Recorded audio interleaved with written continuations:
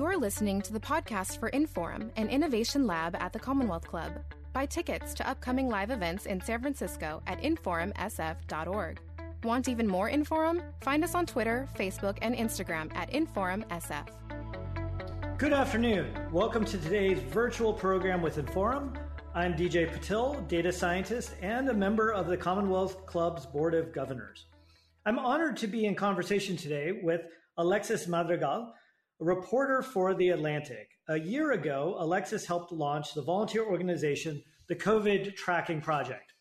His goal was to fill the gaps of what was, at that time, unknown territory and to collect and publish the data required to understand the COVID-19 outbreak here in the United States. Now, we're a year later, and with the new administration in the White House, Alexis and his colleagues have decided to wrap the project up. We're here to discuss all that Alexis has learned in that year of data, working with different people, policymakers, and what he thinks next is going to happen for all of us. Please remember to place any questions you have for Alexis in the chat or comment section of the live stream you're watching. And just before we get started, I just want to mention you can follow Inforum here at the Commonwealth Club on social media for Facebook, Twitter, and Instagram. For Inforum, it's at InforumSF. And for the Commonwealth Club on Twitter, it's at CW Club on Twitter and the Commonwealth Club on Facebook. And of course, you can follow Alexis at Alexis Madrigal, his first name, last name at Twitter, and I'm D. Patil at Twitter, where you can also send things. But hopefully you will have a lively chat because there is so much to talk about. A year that has happened. It feels short and fast and crazy. And, maybe I just want to start by saying, first, my appreciation, thanks for everything that you and the incredible team of volunteers that came together to do around the COVID Tracking Project. And maybe just to take us all back, a year ago, the only data we really had about COVID was the data off of 2 cruise ships. Those of us that were calling or talking to friends who were ER physicians in northern Italy, and a little bit of the data that was being reported out of China. And so maybe take us back to that moment, you as a reporter and talking about things. How did this start? What was the spark? Yeah. Well, it's really 2 things. One was that I was reading the blog of a genomic epidemiologist named Trevor Bedford up in Seattle, who, in doing sort of genomic analysis of those genomes that were available in sort of international repositories, had realized, based on sort of doing the family trees of these viruses, that it was probably everywhere already. This is in mid and late February, Trevor's posting these things. He's actually now on the advisory board of COVID Tracking Project. And back then, I remember the exact moment. So San Francisco, so I'll share the story. I was like sitting on my yoga mat, and I get this text message. I'm in Shavasana, trying to stay calm during the pandemic. I get this text message from Rob Meyer, who actually a guy hired out of college and who's only worked at The Atlantic. He's normally a climate reporter, but he'd been following COVID really closely as well. And Rob had sent a link to this blog post by Trevor Bedford in which he laid out all these things. And I just remember that as being sort of my last normal moment. And in the week after that, Rob and I realized, we started looking into, well, how many, it doesn't seem like there's that many cases in the US, we're talking dozens of cases. Like, what's going on? It's, again, late February, very early March. And, we seem to be trying to test people, the administration at that point was talking about, testing tens of thousands of people and even throwing around numbers that were in the millions to kind of try and distract from the on the ground reality. So finally, on March 4th, Rob and I sat down and said, well, what are we going to do here? And we went to every state website and we called and emailed every state health department to ask them 2 questions. How many people have you tested, and how many people can you test? And what we got back from that was totally terrifying. As of the morning of March 6th, fewer than 2,000 people had been tested in the entire United States. At that point, we had tens of thousands or even hundreds of thousands of cases in the US, we now know. we also found that many states only had the capacity to test like 2 or 3 people. I remember that hearing back from the Arkansas people. I was like, yeah, we can test about 2 people a day, maybe 3 if we push it. This is like right before this tidal wave. Yeah, CDC didn't even have the tests approved. We didn't have. Yeah, CDC botched the tests. And then there was a whole thing with the FDA where essentially the FDA said to other laboratories and universities that would otherwise have been able to develop the test technically, they said, no, you can't. You got to wait for the CDC test.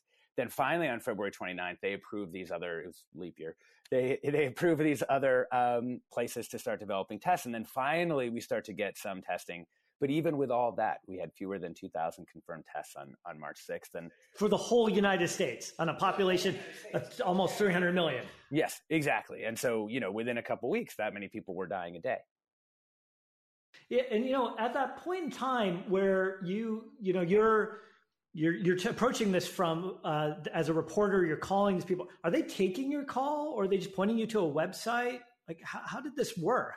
It was a mix. I think in that first round, we were able to get to about 20 or 25 like actual live contacts with states. And then what happened was right after we published that story, a guy named Jeff Hammerbacher, who's a mutual friend of ours, I've known him since I was 18 years old, freshman in college, who later went on to work at Facebook and build data systems there, and then eventually went into bioinformatics, even though like when we were in college, he was a sort of math genius baseball player doing applied math. He sent me an email saying like, hey, did you use our spreadsheet? And I was like, your spreadsheet? And it turned out that of all the people in this whole country who could have been doing this thing, which was compiling this information from states, it was me, there was Rob, and there was Jeff Hammerbacher. So within the next day, Jeff and Rob and I had pulled in Aaron Kassane, who had worked for Mozilla managing these kind of large open news projects. And we'd made a call for volunteers, and we were kind of off and running.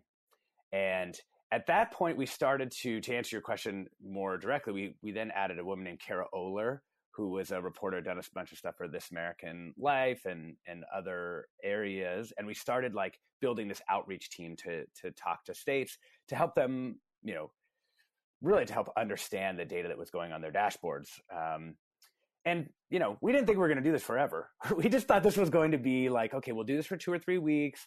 The CDC will show up. And then like, we can just have been like, okay, we won. We shamed them into publishing these testing numbers. And it was only later that we realized that they actually just didn't have the numbers. Mm-hmm. Maybe like there's so many dimensions here that I'm excited to talk about. Maybe the first is talk us through what prevented good numbers from actually happening. And what I'm really asking here, I think, is what we all want is, what should we be doing also next time around to ensure that this shouldn't happen again? Is it a county to state issue? Is it the federal government? Like there's these pipes of infrastructure that are supposed to be working, but they didn't. And where was it? Where were they gummed up? Yeah, I mean, I definitely want to hear your answer to this question as well.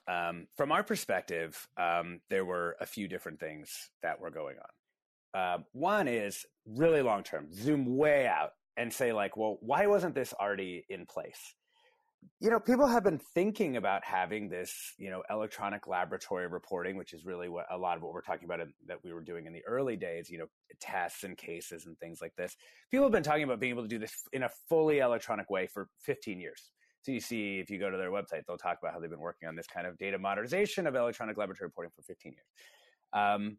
But in the American system, this is pretty complicated, right? We've got all the jurisdictions. So that means like the states, and then the states have like a particular contract and relationship with the federal government. And then there's the counties, which then have a kind of similar, actually kind of push-pull relationship with the state.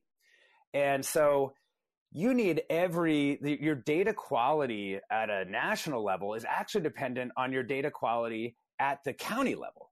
And that means not just, different ideological positions of those people within the counties, particularly around a politicized issue like COVID, but it also means different technical capabilities at all of those places. And so what really built up was a kind of sedimentary kind of system where you had like every layer of technology by which you could transmit information was still a way that you could transmit information. So like you had, at the top, you had like HL7, this like sort of standard and format for moving health information around. But then you also had fax machines, you had faxes going back and forth. And so, we've all become familiar with the backlog, right? Like that suddenly you just see a state reports a bunch of deaths or a bunch of tests or a bunch of cases. And a lot of the reason that happens is the bulk of things are now transmitted electronically, but someone eventually looks over at the desk in the corner and goes, hey, what are all those papers? They walk over there and they go, oh, Jesus, it's 10,000 test results that weren't input into the system. Somebody puts them in the system, and then eventually it shows up on the dashboard. So that's our understanding of the problem as it has developed through time, with both like that really deep, long problem. And then on a specific level, it was very difficult to just like build emergency systems quickly. But for those who don't know, you worked on the California data systems for months. So like, is that your understanding of how it also went, or did you see like a different set of problems from like your vantage point in the system? It's actually one of these fascinating things, because we're all working on COVID this time last year, working on different parts. I was up in the California trying to figure out what's going on up in Sacramento. And I think one of the things that you pointed out is like, who actually owns this data at the end? Like, who has the data? And some of that's sitting in a lab, like that's testing things. It could be at a university, it could be at a LabCorp, it could be at Quest, one of these facilities, or it's just sitting in somebody's filing cabinet. It's like a piece of paper. It's no one's actually digitized it. And then how do you actually move that data up? And what I mean up is like up the hierarchy, if you will, from county or a hospital up to the county level, up to the state, over to the CDC. How do you ensure quality control? And some of the things that we found was just basic reporting. People were submitting these things, and sometimes there was a lot of people who would fill in the virtual spreadsheet multiple times a day. And so you got this massive overaccount. You got all this backlog.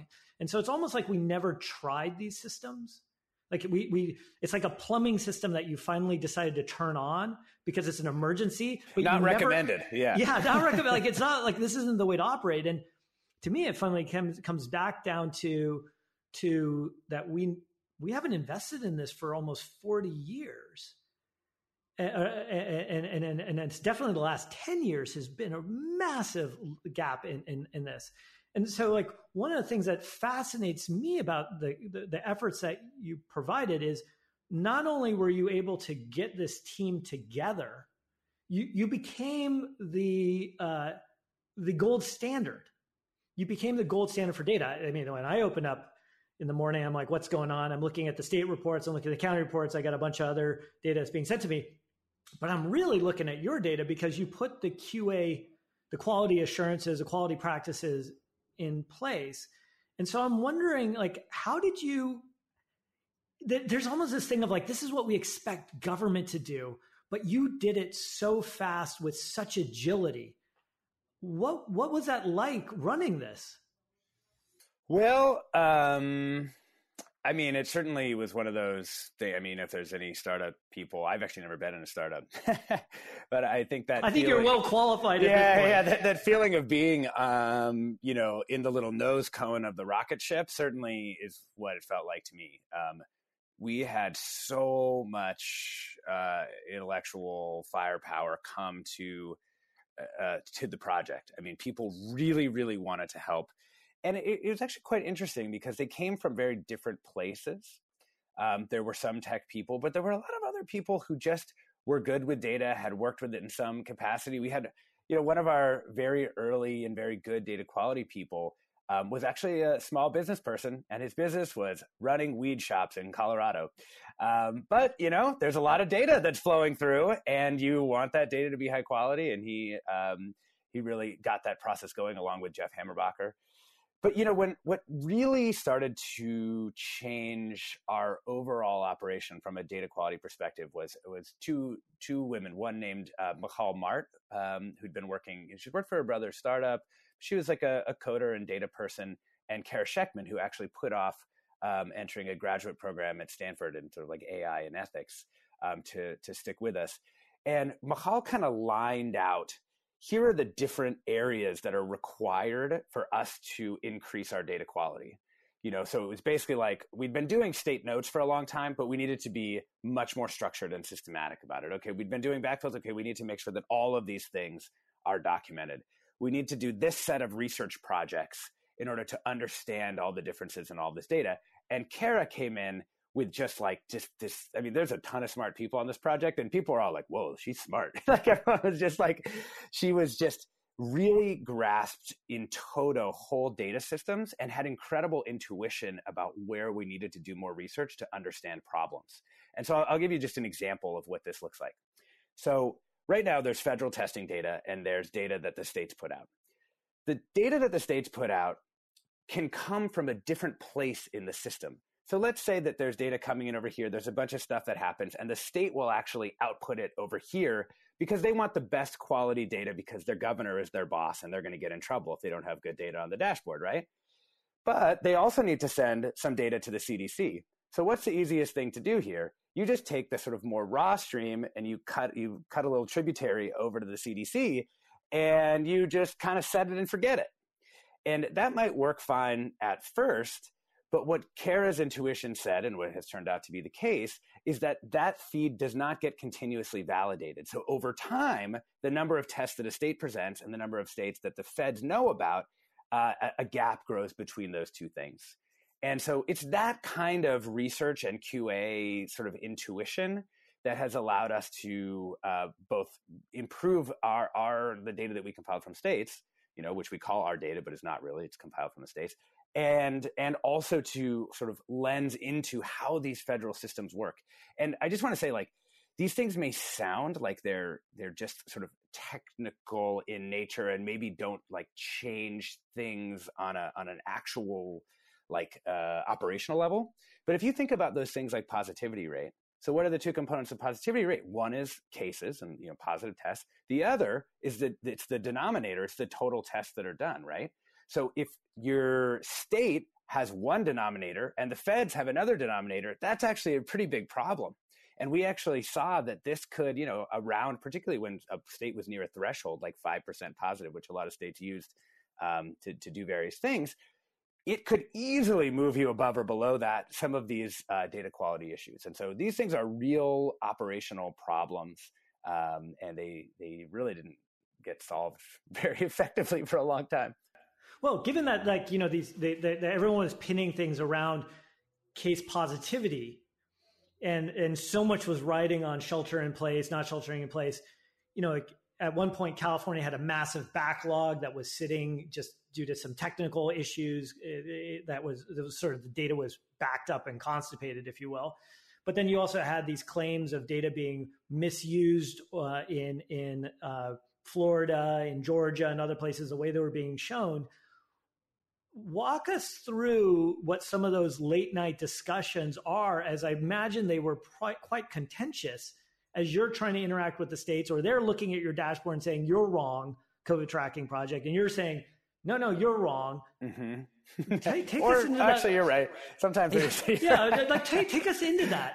How did that go? Yeah. That was really, by far the most stressful part of the project was interacting with the states. Really what happened, to be honest, what happened was our data became accepted as the standard, particularly around things like tests and hospitalizations. And because of that, it was used by all kinds of entities, including huge dashboards like Johns Hopkins and the New York Times. So when a state would go to track down where a particular set of numbers came from, all roads led back to the COVID tracking project. And we did not always want the numbers to be used to do things. Like, we don't actually think it's a good idea from the outside to calculate positivity rate for a bunch of reasons that are hard to describe in a forum like this, but just stuff to say, use the state's positivity rate because they know the little wrinkles in their dashboard. Nonetheless, testing volume is important. We felt like it's important to put these numbers out.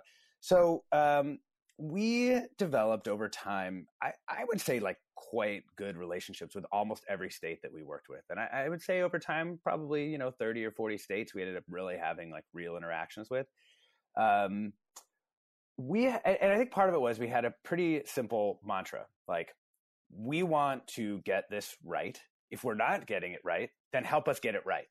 Usually what that meant was release more data. And we always maintained in the project that we could not put any data onto the COVID tracking project website or into the API that wasn't public. And there are a couple of reasons for that. One is the public data allows all the journalists to work with it and check on it. This turned out to be really important in places like Florida and Georgia. And we saw ourselves as kind of a node in this network, possibly the central node in certain kinds of networks. But we worked a lot with local journalists to say, hey, you might want to take a look at this. Seems like something weird is going on here. And that allowed us to sort of work with states as well as journalists to sort of produce more and more data. We basically shook free, I would say maybe 36 data sets out of states, meaning like time series. And that's like a win for everybody in that state. You know, it doesn't matter if they came to the COVID tracking project site. Now it was on the dashboard for the state.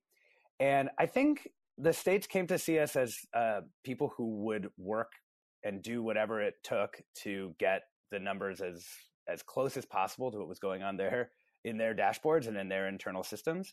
And that we would also try to keep people from doing things that were a bad idea. And so, you know, we had some really tough conversations with Massachusetts over the summertime because they didn't like the way that we were doing a couple things. And they're probably right about that, but it was kind of the best that we could do at the time.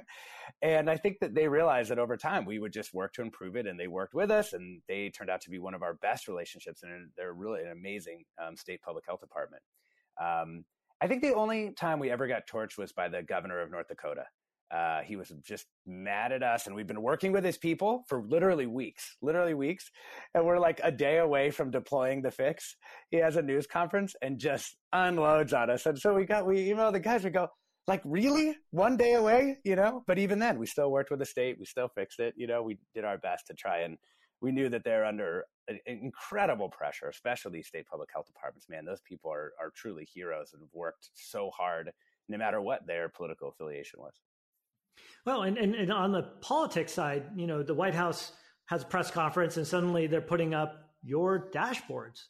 What was that moment like where you suddenly go, wait a second, the White House is using our data, not CDC? Yeah, I mean, we kind of knew that they didn't have, we knew that the feds didn't have a time series for tests. That which means time series means, you know, every day going back through time, you say this is how many tests there were. And they wanted to show how many tests there were in time series. And so, of course, they started to use some of the data. Dr. Fauci, Dr. Birx, we now know that they were users of the site and fans. But, you know, back when we first started to see that stuff, honestly, like, I want to say that we were like, thought it was so great and cool. We were just crushed. I mean, it's like, it's satisfying to do something like this that's of like national importance. Like, obviously, you know, when the worst times come, you want to think that you would step up and do as much as you could. But like, people were dying, you know? I mean, like, and it just felt like the government was, particularly the federal government, was at war with itself, at war with the states, you know, had made, as we noted earlier, had not made the investments necessary to have a good COVID data system. And despite all that, we're pretending like the data was good. I mean, one of the most frustrating things about all of this was the idea that we were actually making data-driven decisions based on, you know, and that's where you got all these like thresholds and, you know, these like very precise the stoplights and all this kind of stuff. Yeah. And at the same time, we were inside the data and knew that it was not good enough to make those kinds of precise decisions. I mean, we basically pretended we were Singapore. We're like, oh yeah, we have all the data. We know all the stuff. And you could put charts together and you can make it look like that. But like, we actually didn't have all the data. And we knew that the data quality was low across a variety of metrics, not just tests, but also in hospitalizations and even in deaths. And so for us, it was very hard. And I think that, you know, particularly my co-lead in this throughout, Erin Kassane, she would take it really hard. I think at a certain point, I was just like, I've stopped expecting anything. And I think like, I think it was really tough. Some of our people would be crushed by it for sure.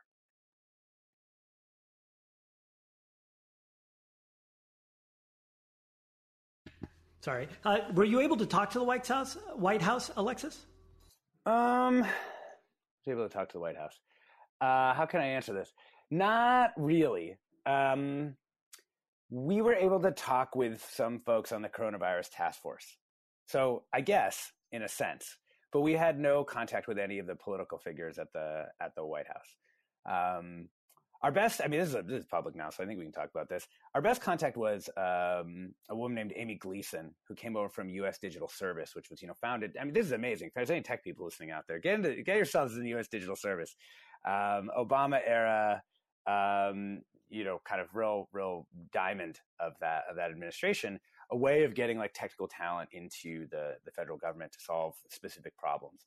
And she was put in charge of building hospitalization data system inside HHS, which a lot of people heard about as a bad thing, but was in fact a really good thing. And we started to talk with her, and she was able to provide some visibility into things that were going on with the data systems there, which then allowed us to begin to do the kind of analysis that we wanted to do, comparing federal and state compiled data. And eventually what we were able to show is that for cases, deaths, and hospitalizations, things look pretty good, which is, not to go too far down the line and anticipating your questions, but is one of the reasons why we feel like we can wrap up the data collection portion of our project. Well, it's one of these things like if you were a startup, you would have said, hey, what's next? And you could have said, hey, we're going to get into modeling, or we're going to get into vaccines, or these other approaches. Why kind of hold the line at just testing versus kind of going into these other dimensions that we're starting to see? And let me leave it there. Yeah. I mean, there's kind of a deep answer to this, and there's like a less deep answer to this. I think the really deep answer, though, is the reason we were effective as a totally de novo entity made up of people who hadn't done this stuff before and were just doing the work was our institution could be just 100, like all of the energy of the institution, it was one arrow, fix this problem, do this thing. There were no other institutional things that came into play. We didn't have to build a long-term model. We didn't have to have like official W-2 employees. The Atlantic gave me incredible room to run, to do this stuff. We had foundations that came in with support, so we had money to do things. But all of it was fixated on just actually doing the thing and not holding anything back for the organization or the institution. We could just burn it all. Just all the fuel would get burnt. We realized like in November of last year that if we were really going to, and believe me, tons of people talk to us about doing vaccinations and all kinds of other data collection. We realized that if we were going to go down that road, we could no longer be a central node in a network that pushed all the value to the edge. We would have to start capturing a lot more value for ourselves in one way or another, because we'd have to become a self-sustaining institution that could offer people stable employment, that could have like an actual legal entity called the COVID Tracking Project, which does not exist. It's just a thing. And all of those things seemed like really big problems to me, because from my perspective, one of the huge, huge issues throughout this entire pandemic is all these institutions out for themselves. CDC out for themselves. I hate to say that, but one of the biggest issues in this has been CDC has wanted to control as much as they could, even if they're not the best place to do certain things, even if other agencies within HHS need to do some components. We've seen that with certain universities that kind of went to COVID as a business model, and now they've got to capture stuff for themselves in that way. So some other civil society orgs like ourselves out for themselves. And I was so proud of the fact we didn't do that, and that we really did just try and like deliver to other people, be in service to the country, that the idea of like having to like go raise $5 million and make this thing something that would go for some years, I hated that idea. I really did. Like, I just thought that it would, it's not where I wanted the org to go. Sometimes you need to know to stop. We did a thing and we did it well, and now the feds could pick it up. And let's just say, that's what it was, emergency response org. And now some other folks have showed up. Well, let's tackle it, maybe break this into a couple parts. The first part, I think, which is there, is this incredible rise of the citizen scientist. This group that came together, I suspect most of you have never met because this all happened during COVID. Everyone talks about remote work or all these things, yet here you are going from zero to everything becoming the gold standard for everybody on this, the traffic to the site, all these pieces and the hard conversations. And so you showed that there's a new model out there.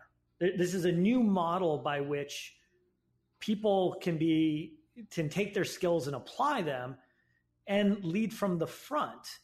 And I'm curious, maybe first on this part, which is, and maybe this starts even with you, you're an English major.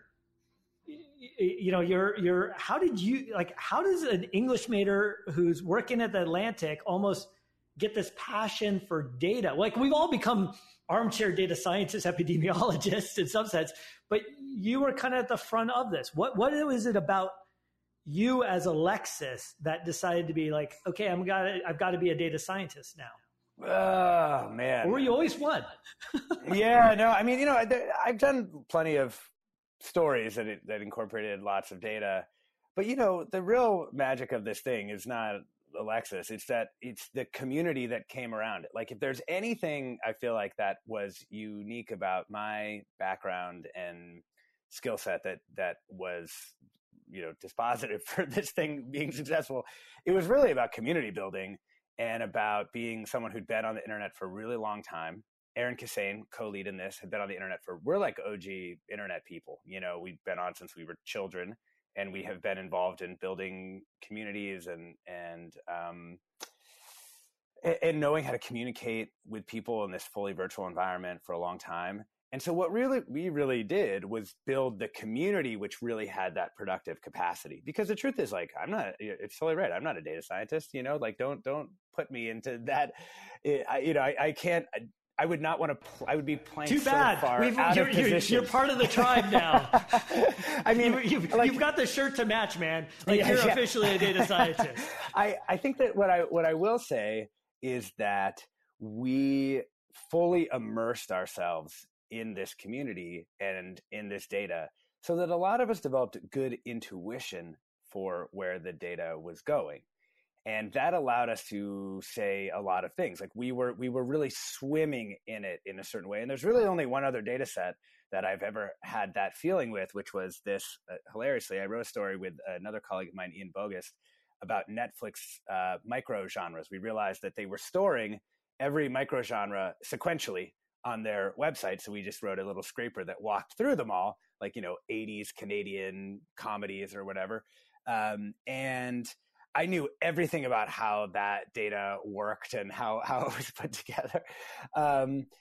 And I think that kind of immersion in the data, which our entire team did, and which sort of, because it was this community that was all processing it, you had people, there's a guy named Dave Lowe who actually has done a ton of work. He's an MD, and he has done a ton of work with healthcare data. We had public health specialists in communications like Jessica Malati Rivera or Rebecca Glassman, who's another MPH. We had a bunch of people who were used to working with data. So it was basically like the sum was greater than the parts. And I think that if there is a lesson for future emergencies, I actually think a group like this can be reformed and would be extremely effective. I mean, I don't just mean our group, but I think that it takes like a real ethic of care and gratitude with people.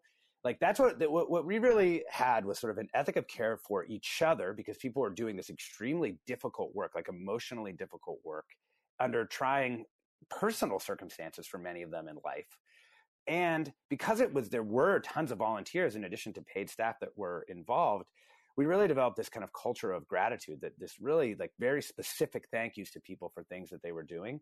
And I think that's the only way that you can actually make like a citizen science project like this work. It's not a job in that way. It's not about the money. It's about like the mission, and it's about the culture of the project and community. And like that part of it is like, it honestly makes me a little emotional, because it's like, it is so strong. Like that culture in there is, people like, for example, Slack, like people add emoji to the Slack, right? There are probably, I don't know, 1,500 custom emoji. I'd say 300 of them are variations on the COVID Tracking Project logo. There's a whole merch store, there's stickers, and that's really, even though that's not the work gets produced by a community that needs that other stuff, that needs that cultural component to feel part of the mission.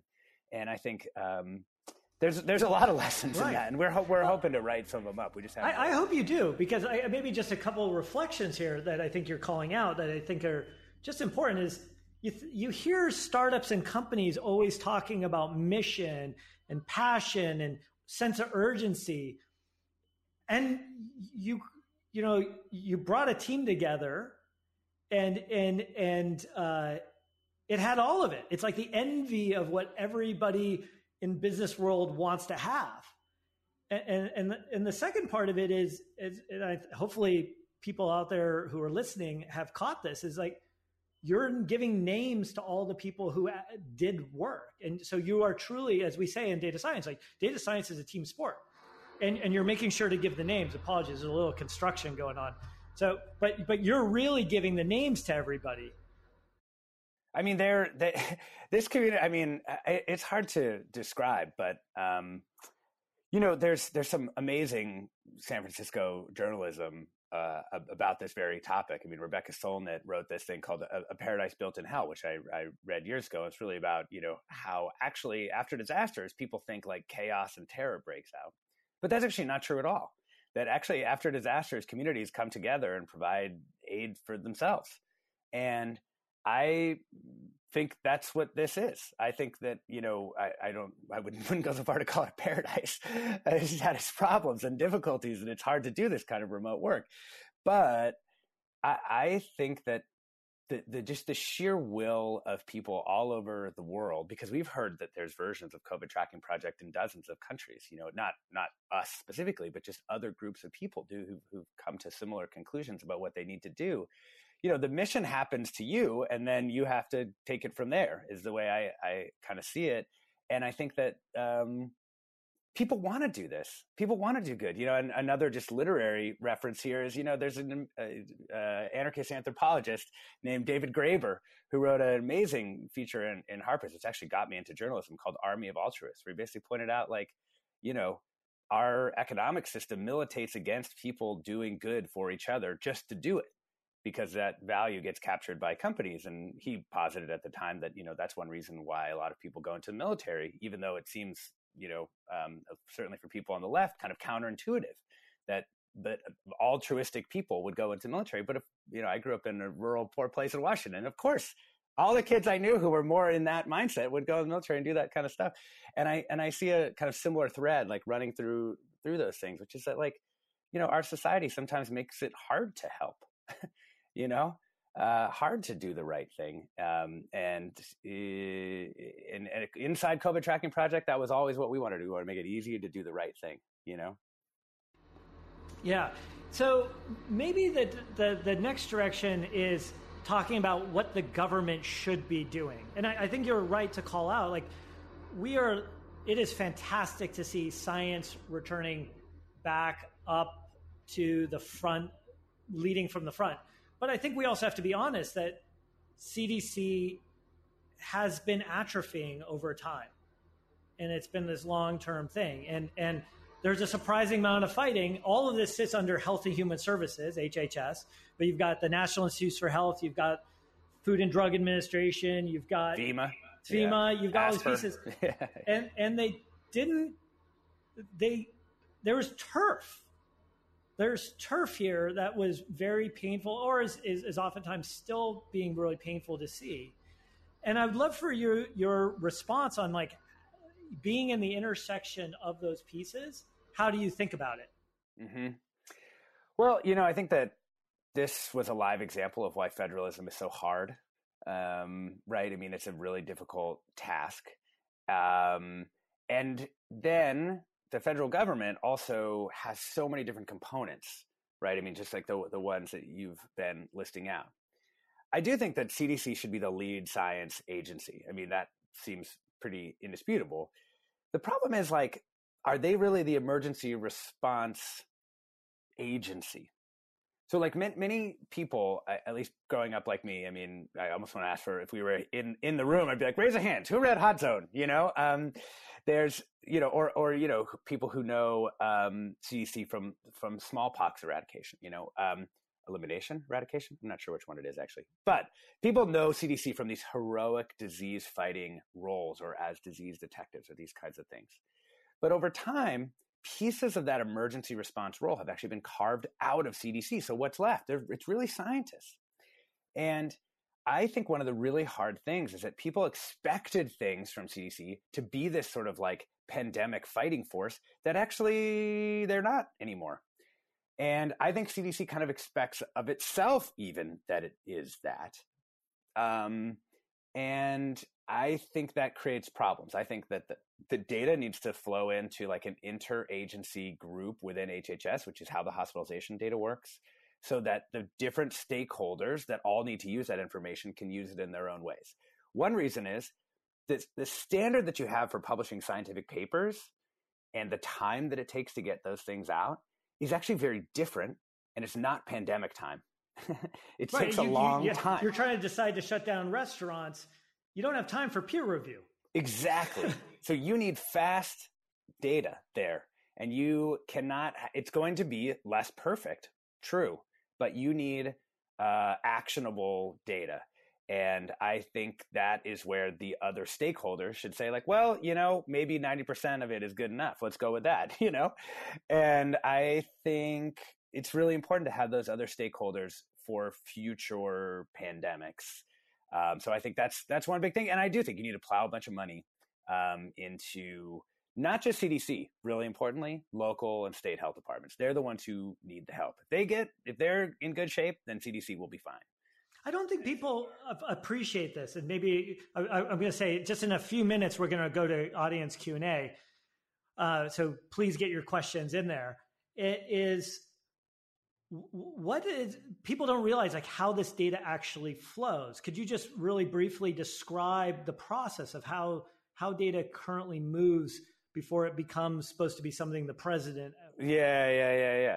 Well, you get a laboratory test, you get a PCR test that flows into some system. If it's at a point of care, it might literally be a piece of paper, which someone then needs to enter into a system. If you are going to a LabCorp or whatever, it's probably electronic. That goes into county, state, and federal systems. But the way that particular thing happens, the way that it gets into those systems can actually be quite different. And that's actually one of the trickiest things, is that it's not actually a standard set of pipelines. Each state has its own arrangements, and the feds actually have their own arrangements with some large laboratory test providers. With hospitals, it's a little bit simpler. They're reporting in usually via hospital association, although sometimes they're reporting directly into one of two tools that the federal government has. But each of those things is, even deaths you think would be easy, right? Someone dies. Like, this is it. This is what the state does, is know who is alive and who is dead. But actually, there's a lot of complexity about the ways that states do death accounting. CDC itself does it multiple ways. And even filling out death certificates can introduce different complexities depending on who fills them out, how they fill them out, how they're instructed to fill them out. And all of that introduces like some variability into the data, as well as differing time lags for the different states and methods of doing death accounting. So each and every metric that you could find, for long-term care facilities and for race and ethnicity data, all these problems exist, but like times 10. So like even now, and I just want to say the situation in Michigan right now is extremely concerning. Cases are going up, hospitalizations are going up among all age groups. And one reason is Detroit is driving that. So we're seeing cases going and hospitalizations going up in Detroit, Philadelphia, and Baltimore, 3 heavily Black cities in which the known vaccination rates of Black residents of those places is much lower than the national average for all races or for white people specifically. And it's a really big problem. It's not hesitancy, it's access. These are these are very small numbers still, But the problem is we don't know how bad the problem is because there's such large chunk of unknown race vaccinations. So somebody gets vaccinated, but they didn't fill out the form with race. So we actually don't know how many Black people in the city of Detroit, for example, have been vaccinated. We have a minimum, but we don't know what the maximum is. And from what we're seeing right there with the data, it's extremely worrisome because if their rates are as low as they appear right now, that city has a lot of headroom to have a really quite bad outbreak, even with all of the great advances that have come from the vaccination. So these things are really, really quite important. Yeah. I'm so glad you called out the race aspect of this, the racial dimension of this, especially as we were watching these questions arise over the summer when we were having these very hard conversations that long overdue about racial tensions and inequity. And so, maybe the question, and we're just about to go in a few minutes to questions. So please, as a reminder, get your questions in, is what your chief data scientist for Biden, what's your magic wand? What do you start putting in place to make sure we never have to deal with this issue again? What's our lessons learned moment here? Oh man, it's actually really tough because this is going to be so dumb and basic, but I would put a lot more resources into validating data coming from states and counties. So not just like the pipeline, but the sort of the feedback loop that exists between the sort of larger jurisdiction and the smaller jurisdictions, because you'd catch a lot more things and you'd build the relationship. Like you need the feedback loops running between, counties and states, and you need it running between states and the feds, and you need all those people kind of tied together. So it's not the biggest thing in the world but it is an actionable thing. Like right now at CDC doing that validation, there's probably just a couple of people. And in states, there's usually only a couple of people. Like when you talk about the data that's on the dashboard in South Dakota, it's one woman, right? So we're all of these numbers and all of the things that are driving these national responses. There's literally probably 200 people. This is tractable, right? Like you could double the resources by putting 200 people out there, that's what's, I think, so wild to us. We realize oftentimes that COVID tracking project had substantially more people working on something than the total government on particular issues. Like that's bonkers. And I'll just leave it there. That's just crazy. And it should have never been that way. Yeah. One of the things I think that's in there is, to data scientists and all the people that are out there who want to work on COVID related issues or other things, what's your advice to them? Go to U.S. Digital Response. Go in there. I think that lots of people, and we saw this, so many people thought that they could go on, create something on the outside and make it great. And there's been some great things, COVID X strategy and COVID Act Now. And there've been people on the outside who, to varying degrees have been able to have a really, nice impact in some places. But man, like it's wild to see those efforts develop when we know how under-resourced and understaffed it is on the inside. The latest example is take a look at like the vaccine websites and stuff, right? Take a look at the reporting for antigen tests, most of which isn't getting done in part because there was no one thought of it, basically. There's all these people just fighting for scraps out there, in so many areas of the tech world. Meanwhile, there's this incredible service you could do to your country, live off your Bitcoin for a while and like do this thing, there's just so much need, and you get to build something that is meaningful and for the long term as well. Right. It's something that got told to me very early on in public service. Secretary of Defense Ash Carter said this is the stories that you tell later in life are of those moments of service, those very tough moments where you made the sacrifice to do something greater. And I'm glad you're calling out the U.S. Digital Response. For those that don't know, an all-volunteer network. There's a session here at the Commonwealth Club. You can go look it up on the YouTube or the archives I'm actually interviewing Rayleigh Young and Jennifer Palka, two of the creators of it, Ryan Pachavram, Corey Zarek, a number of others, just all phenomenal people on this team. There's also U.S. Digital Service, and there's many career roles also there. 18F, right? 18F, all these places that there are viable places. Maybe the first question that we'll turn to is, this one of all now that the project is kind of going to that phase of stasis, is what are the goals and efforts that you're seeing where people are now starting to do the real research and analyzing the numbers and trying to kind of look back and do that lessons learned of what actually happened? Was it the big spring break moment? Where did we lose control of this? Yeah, I mean, we're doing some of that work. What we're calling this phase is the accountability phase. Where we're digging in on like what did happen? Where did the response go wrong? I mean, we're obviously focused on the data, but of course the data is tied in with all these other things as well. There's different commissions forming. There's one that's in the planning stage with the director of the 9/11 Commission. I think the Office of Inspector General at HHS is on a few different things. There's going to be a lot of that kind of para-governmental and internal government kind of thinking. Here's the thing about doing the research on this data. It's going to be really tough because particularly in the early days, it's so messy. I mean, you figure that we missed 90% of the cases in the spring. We can't get that back. We don't really know. And now, even if you were to go do, what's called like a seroprevalence survey, right? Like find out, test people for antibodies, do some statistical magic, and you say like, okay, there's about this many people were infected in this place.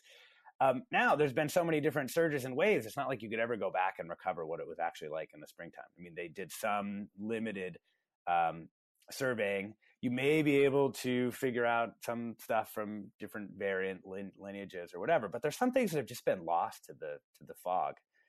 There's a great group, if you're interested in looking at it, at Carnegie Mellon called Delphi. And one thing that's really interesting about them is they have all this data, but they also have it like as of. So you can go, they can improve the data through time, but you can also go back and look at like, well, what did we know on April 14th from these different metrics? So there's different groups. I think one thing I expect to see is that the foundations will lead a lot of this in the early days, funding things, trying to get it made official in Congress or in some other way. But I mean, clearly we need to have a huge reckoning. I mean, in terms of... It's important to call out, like, as you said, it's like these data points have names, right? It's very easy to see this thing and say, look, there's 560,000 dead. Those are real people. Those are real lives. Those are real stories that have been lost, and they deserve a reckoning. They deserve a hearing of what we did, and we owe it to our kids and our kids' kids. Yes, and I mean, it's going to come down to whether like the Republicans in Congress want to do this. And they should. I mean, the truth is they should, because at least from my perspective, we want to blame everything on the Trump administration. It's actually easier for everyone to imagine that that's what happened, because it's actually less scary than that our technocratic systems failed also. But that's what happened. Our technocratic systems also failed. And some of that is the Trump administration's fault. But let me tell you, we should have a wastewater surveillance dashboard up. They got funding to do it in the summertime. They told me in October it'd be ready by the end of the year, which, by the way, that's also nuts. And here we are. It's March 24th. Still don't have it. There's no dashboard. So like, we're still what barely the hell? Tracking the variants. Yeah. Where was our variant tracking? Exactly. Didn't do it. There's just so, and we heard the Council of State and Territorial Epidemiologists is a group that works really closely with CDC. And they have been saying since, April, they didn't even want to track cases. And I felt like it's indicative of an attitude inside CDC, which is basically like, listen, we'll do what we do. We're the experts. We'll just tell you what to do.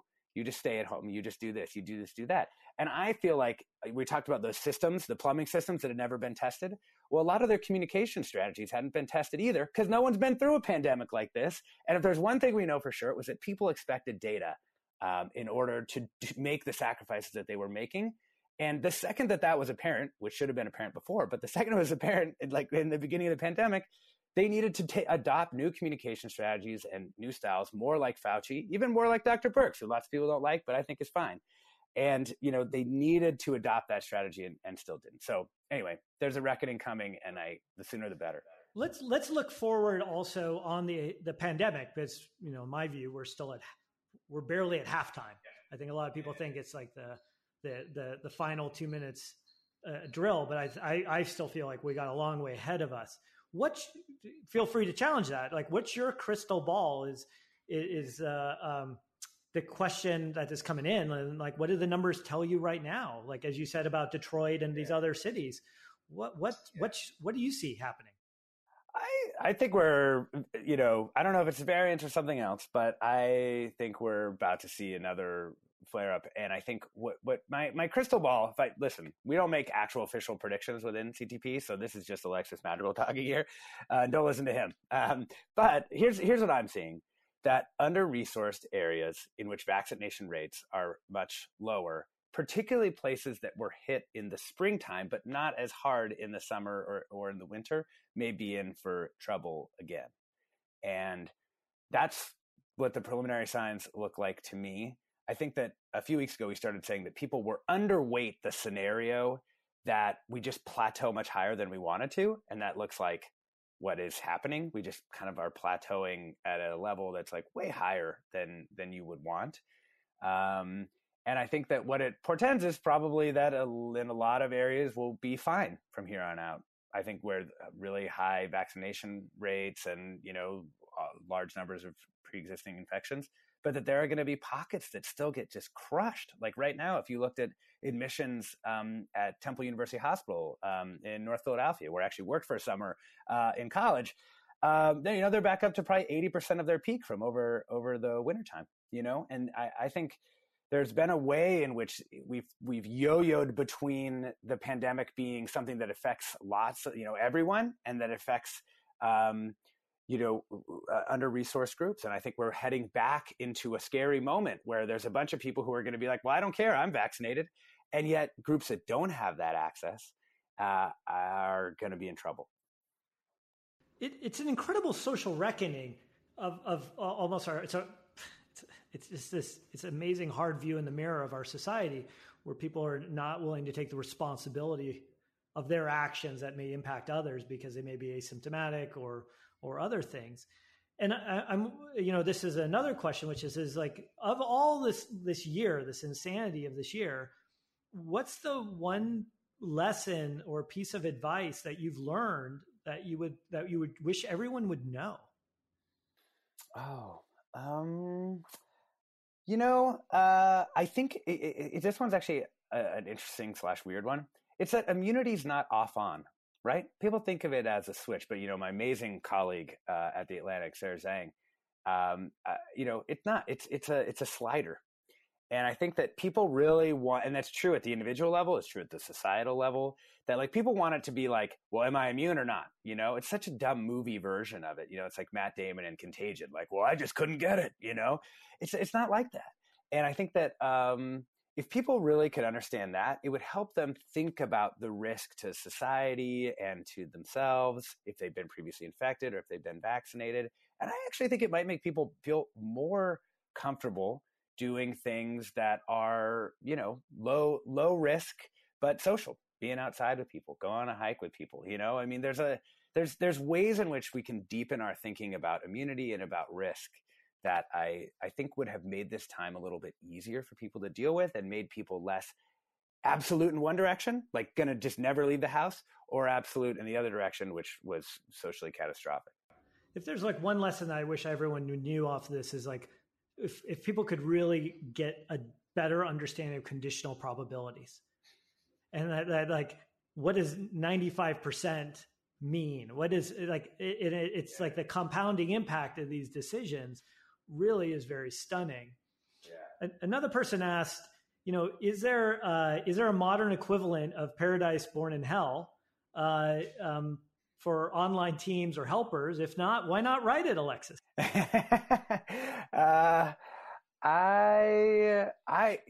Honestly, like what I really hope comes out of COVID Tracking Project is a collective project to do the sort of storytelling around what happened.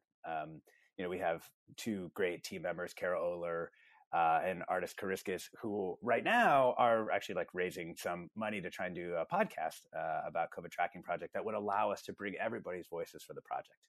Because it's true, like I've written books, I could write a book, but I think the true like embodiment of like what we've done would be a podcast that brings together, dozens of people from the project and allows them to tell the story of this community. I think if there's one takeaway that I'm hearing from you is this is community. And it's been this amazing thing is that I think it's a reminder what carries us through these tough times isn't government or these other things. It's the actions we take as individuals and those that bring us together as community organizers. And so, there's people out there also who are trying to figure out how do you be a community organizer? What's your advice to them to create this thing? This is almost like you as a founder. What is that moment that allows you to be that founder? I don't know. I think the basics of it are you got to care about the people that you're working with. They're not that was it for me. I think that's all that I would really say. I would watch these people just working so hard and I would just be like, God damn, I know that person is a single mom and has like a kid at home and is doing this stuff. I know that person like is working a full job and then they're coming in the evening and they're putting in all this work and that person's doing this and that person's doing that. And I just, the respect for the personal sacrifices and skills and abilities of people, I think that was really it. And here's another thing that I would say that I think is the true, like maybe secret magic of the project is I think we built a place on the internet where it was a good place to be a woman. Like over time, our project became more and more women in the project. It's probably 80% now. And I think that one reason is that it just was a space where, jerky guys were immediately bounced, like we moderated hard. And I think that, I feel like I've learned a ton about like, oh man, wow. Like you unleash the power of women in leadership roles and running the show. And you make sure that it's like a safe space where like people aren't doing or saying creepy things. And like, boy, like it was like magnetized all these like brilliant women to come into the project. And that really, I think that was really it. Like if we had not done that, I think the project would have fallen apart. And I think a lot of other projects that were much more bro-y did in fact fall apart for exactly those reasons. I think it's such a great place to end because there's so much more we can get into. But before we kind of close out, there's a tradition here we ask all of our speakers, which is the following question. What is your 60-second idea, Alexis, to change the world? I think I kind of have to answer this because of COVID Tracking Project, that I would say, what if people conceptualized, what they wanted to do in the world, like the thing they wanted to produce wasn't something that they themselves personally would create. But what if people thought about it as, well, what is the community that I would build that would have the productive capacity to do this thing? Because I could have never done this on my own. Erin could have never done this on her own. Rob, Jeff, nobody. It required this large community of supporters, of people inside the project, at health departments and foundations and all these things. And I just feel like it allows you to sort of create a better kind of ambition. If you think like, well, what is the community that we would need? What are the tools? And then now we can actually go after this mission. It's fantastic. Well, Alexis, I want to thank you for joining me here today at Inforum and the Commonwealth Club. And I just also want to say, just on behalf of being a citizen and member of the society and also a data scientist, I just want to say thank you to you and the rest of the COVID Tracking Project team, the backers, everybody else, with just incredible gratitude, because you filled a gap that is essential. And I fundamentally believe you and the team saved an incredible number of lives. So thank you for what you've done. I will pass it along. Thank you so much. And to everybody else, I hope you'll consider getting involved in many different ways in your community. There's so much to do, so much to be. And one of the things that you can do is also continue to join in here at the Commonwealth Club. If you'd like to watch more virtual programs or support the Commonwealth Club's efforts in making virtual programming, please visit commonwealthclub.org/online. I'm DJ Patil. Thank you, and please stay safe. You've been listening to a podcast of Inforum, an innovation lab at the Commonwealth Club. Support our podcast and find out about upcoming live events in San Francisco at inforumsf.org.